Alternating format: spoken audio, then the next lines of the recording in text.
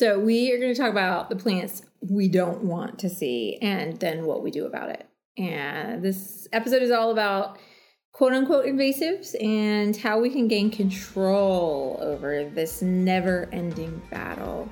I hope you're looking forward to it. It might be a little bit interesting to hear our back and forth on this one. Hey, friends! Welcome to the Schoolhouse Life, where we answer your pressing questions and share useful tools for creating your most fulfilling, self-sufficient family homestead. We go back to basics in all things family, faith, and farming, and we're eager to teach you what we've learned. Everything from growing a garden to earning an income to living a less toxic and more nature-based lifestyle. We're thrilled you're here and hope you leave inspired to live your life as a schoolhouse too. All right, so invasive plants. This was Lacey's topic idea, so I'm interested to see where this goes. Okay, invasives. I mean, I think that this conversation pops up more than anything else. Like, how do I deal with fill in the blank? Right. That's popping up in my garden or my pasture or my orchard or whatever. I mean, there's like a I'll tell. Let's like give a few shout outs to our favorite quote unquote invasives. Oh, to our favorite invasives? Favorites. By favorites, I mean the like most despised or actually favorite? Yeah. Well, because currently my favorite invasive is autumn olive. Well, yeah, of course, because it actually gives you something. Yeah. I think there's a lot of invasives. I think you could argue that they all give you something you might not know. Oh, there we go. We've already started on. Drew was worried he wouldn't have anything to say. So I will say that Alan Savory in his holistic management book has this quote but he mentions in there, and it's always stuck with me, that there is no such thing as an invasive plant, that all plants have been traveling the world since the beginning of time. And that maybe on our human scale, I'm adding this part now, but maybe on our human... End quote. Yeah, end quote. On our human scale of time, it seems like they have arrived in our, taking over. But ultimately, when you look at nature's time, nature doesn't mind 1,000 years. It's just getting started in some areas. Yeah. So I have a very difficult time. I wonder how Alan Savory feels about global warming. Poison ivy.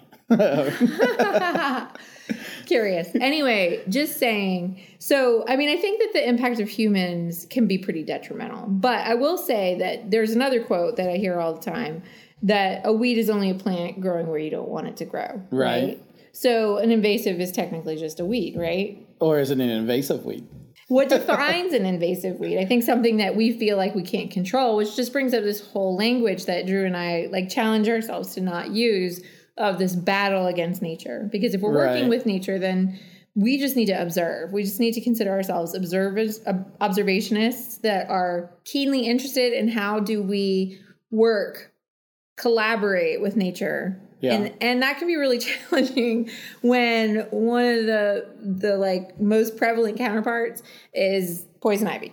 I was going to say, we have to set the scene or set the stage of our battle with invasives. We right outside our door, we have this little, it's kind of like a woody area. It's got 3 cedar trees. Somebody originally planned it as a landscape area over 30 years ago. In the 80s, how long is that? 40 years ago. So they planted some crepe myrtles. The 80s was 40 years ago. It was 40. They planted some cedars, and then they planted a bunch of monkey grass. In this fun little rounded I imagine it was beautiful. Yeah, immaculate is what the description says. 10 years before we moved in, somebody else bought it from that owner, right? That originally made it immaculate. Yeah. The description was immaculate.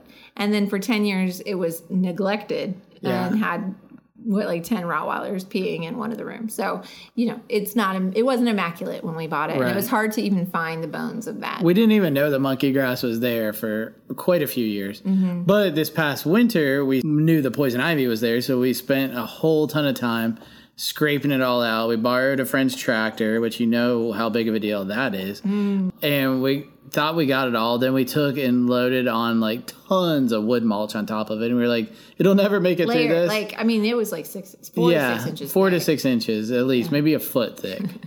And then spring came and like 1 or 2 sprigs of poison ivy popped out. So we fired it. Yeah, we were we got the weed torch out and we were like, all right, we got that. It won't come back now. And then I started a small fire. It got a little bit more like it was like kind of like a leak in a dam is the way I would picture it. It was like boink. And then it's like boink, boink, boink, boink, boink, boink. and we also sprayed it with the vinegar. The vinegar, and that browned off the leaves. But now... Drew's like, I got it. It's done. Yeah, that was it. That's it that last time. And now it's like a whole poison ivy. It's laughing maniacally at us all the time. Every time we walk past. So, and I have planted... I mean, since we moved in, I planted some like pretty kind of just like it's clearance plants that are like border kind of plants. Right. And they're intertwined with poison ivy now in a really glorious way. Now, what the one success we have had is that the cows absolutely love it. And when we put them in there on like on a small area so they don't have much other option, they'll eat it all to the ground. And then it's gone for a little while. Our current operating theory is that the poison ivy is there to heal the ground, and then it'll move on. I don't not agree with that. What I'm frustrated by is if I had to pick the property, like least quality soil on our property, that would not be where I would have thought it would be. Yeah. I mean, it's like been nurtured for like, or neglected to the point of where it's just been composting like the leaf matter and things. Like I wouldn't think that would be. Except all the water on our property runs through there. And if they were using chemicals, also the cars parked there, so the water runoff from like oil leaks and what have you also runs through there. I hadn't thought about that. So I think that poison ivy shows up in like chemically distressed areas. Well, that makes sense too, because at the Shoe, our leased property, I imagine that the guy there has probably tried to control the weeds using a number of different pesticides. Different things, yeah. Mm-hmm. And he didn't. Yeah. Or herbicides, I should say. He did not control it. Okay, what's another invasive? Okay, invasive. So the other one that I really hate seeing, I really just can't find a good reason to see this plant, is Tree of Heaven. I really don't like seeing it. Oh, wow, I love Tree of Heaven. It comes up in the worst places. What do you hate about it? Like, you don't like it coming up, but like... I mean, I don't like it coming up. Have you seen a giant Tree of Heaven tree? I think they're ugly. A big one? I don't know if I've ever seen that big of a one. Like a 75-foot tall. No, I don't think I've ever seen one that big. It really reminded me of like a mimosa. So I also, mimosas are much different in my opinion. Mimosas are more umbrella-y. I don't know. So something about the Tree of Heaven, I think, it just looks mean to me. It's the Tree of Heaven. I don't know why they named it. It seems like a irony. What's the other name of it? Atlantis? Ailanthus. I don't know if I'm saying that right. There's a lot of other names. It has. So I'm curious about Tree of Heaven, and I feel like we have to dive into it because it does have flowers. So it's got to be doing something for the pollinators. When I see that, no, it doesn't. That's the problem with a lot of these invasives, is they aren't attractive to our native species. Yet. So now we want other invasive, more Japanese beetles. That's all we need. So Tree of Heaven comes from China, so we just need more like Chinese I don't know. Maybe something does feed on it, but that's actually one of the problems with invasives is like plantain is naturalized in that now the wildlife here actually responds well to it. So at a point, plantain was an invasive. I don't know if it was. But like even dandelion, I think, is considered like non-natives, or there's non-natives varieties. Yeah. But the bees pollinate them. Right. What about bamboo? No, bamboo, no. No what?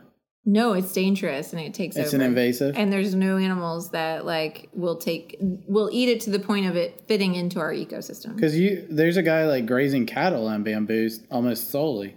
Okay, but if he left it, it would dominate that landscape without being controlled by the inputs of the man.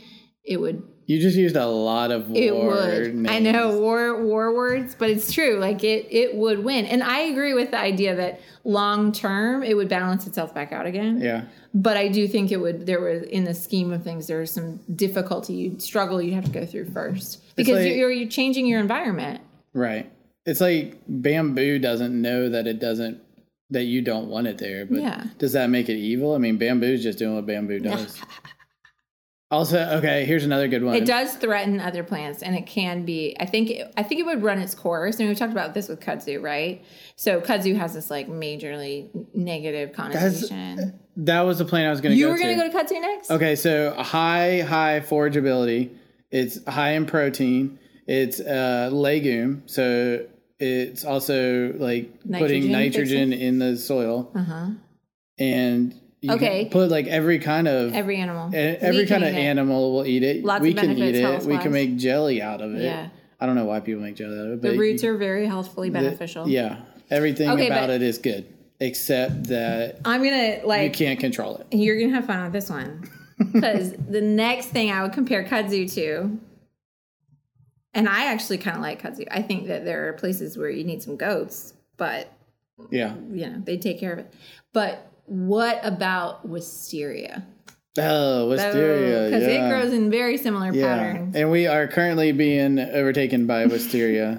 It's flanking us from the backside. Wisteria and kudzu, yesterday on the console, the one spot we were at, it had what, like in my mind, I pictured as like a tidal wave of kudzu. Like it was in these like oak trees that were like over 100 feet tall, and it was just like coming down onto the pasture. I'm like, and the guy's like, yeah, no problem. I'm bringing the cows over here. They'll eat it all right back. I was like, I mean, the one guy in this one regenerative group, he said it has like a 15 to 20 day recovery period. So he's like grazing it, and then 15 to 20 days later, he's back at it. And I mean, like, as a farmer who needs amazing. to feed cattle, like, that's amazing. Yes, please. Yeah. Wisteria, the cattle do eat. The problem I'm seeing with it so far, is that it's down, or it's all up high. There's not much low. So when we ran the pigs through there, they did eat all the roots. They liked the roots. But then, like, in the spring, it just all sprouted up from the roots. The cows eat those. The green that's at their level, but it's like passing from tree to tree. So from the treetop to the treetop, and so we need like some tree climbing cows, but that would present all kinds of problems.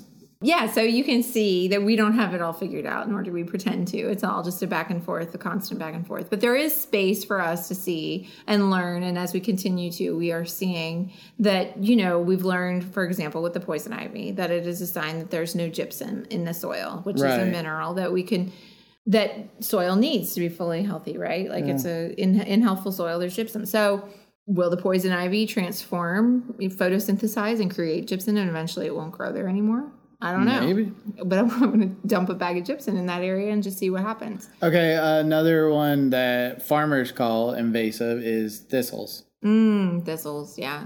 Thistles, I mean, thistle I feel like is such an ideal example because if you're going to talk about weeds like you're in a battle, I mean, look at it's like the soldier of soldiers.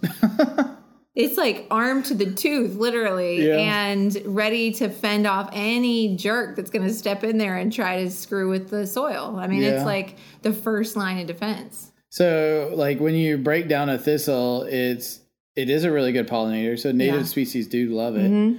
Medicinally for humans, it's really good. For the soil, it is like one of the only gateways for magnesium to enter the soil. One of our friends was showing that, like, rabbits and birds will build nest in the thistles underneath. Yeah, like when you let the thistle like get big, then they'll have like kind of a protective little area in it. So it's like good for wildlife.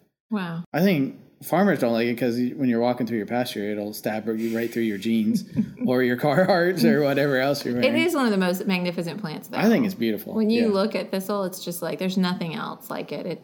It reminds me of a Dr. Seuss plant for sure. And I was terrified, like this spring, honestly, like when we had forest school out there, the spring forest school. Remember when we had like all those thistles out there? Yeah. And I was like, oh my gosh, this whole pasture is going to become overgrown with thistle. And Mr. Lewis is going to be out there going, I told you so. But like you look out there now and there's not any. It's gone. It like came up, bloomed, died back. And the cows trampled it, and it's good. We'll see what happens in the spring. It's usually one of the first things to pop out in the spring, too. So yeah.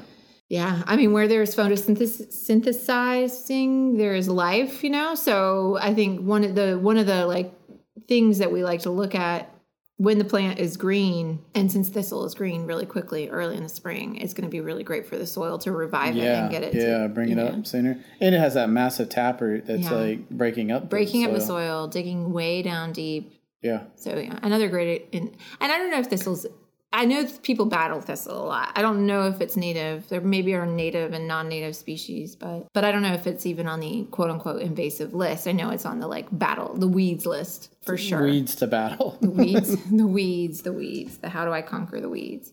But anyway, I mean, the list goes on and on. Drew talked about autumn olive a little bit. Yeah. Mimosa is on the list for sure. And I know it's like a nemesis for a lot of people, but I think mimosas are beautiful.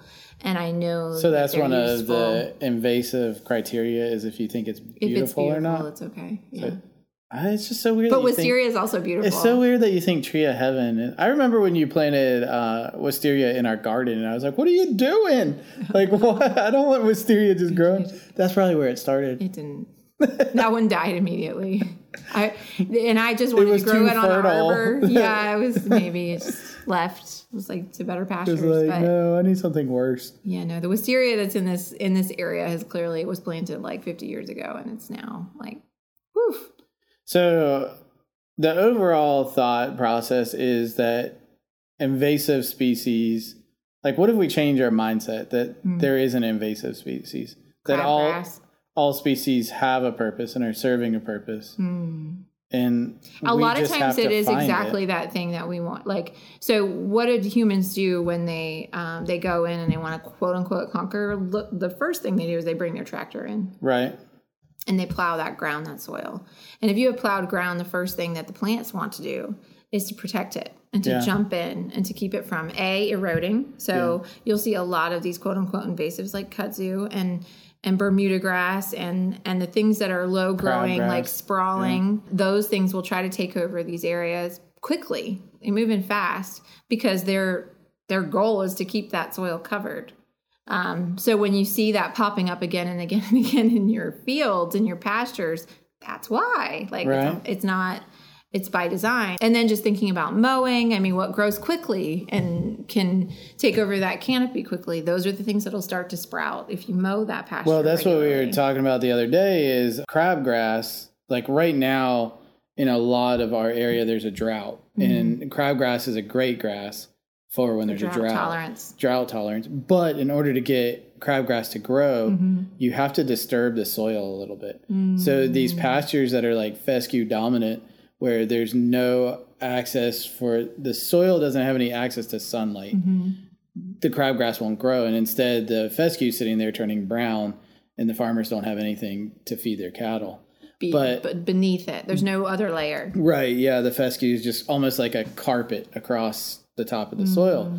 But if they a month ago or so would have grazed that fescue all the way to the ground, numbed it, taking like 90%, the crabgrass would be there if they allowed proper recovery time. And you can see that actually out in our pasture where the broilers made a line across our pasture.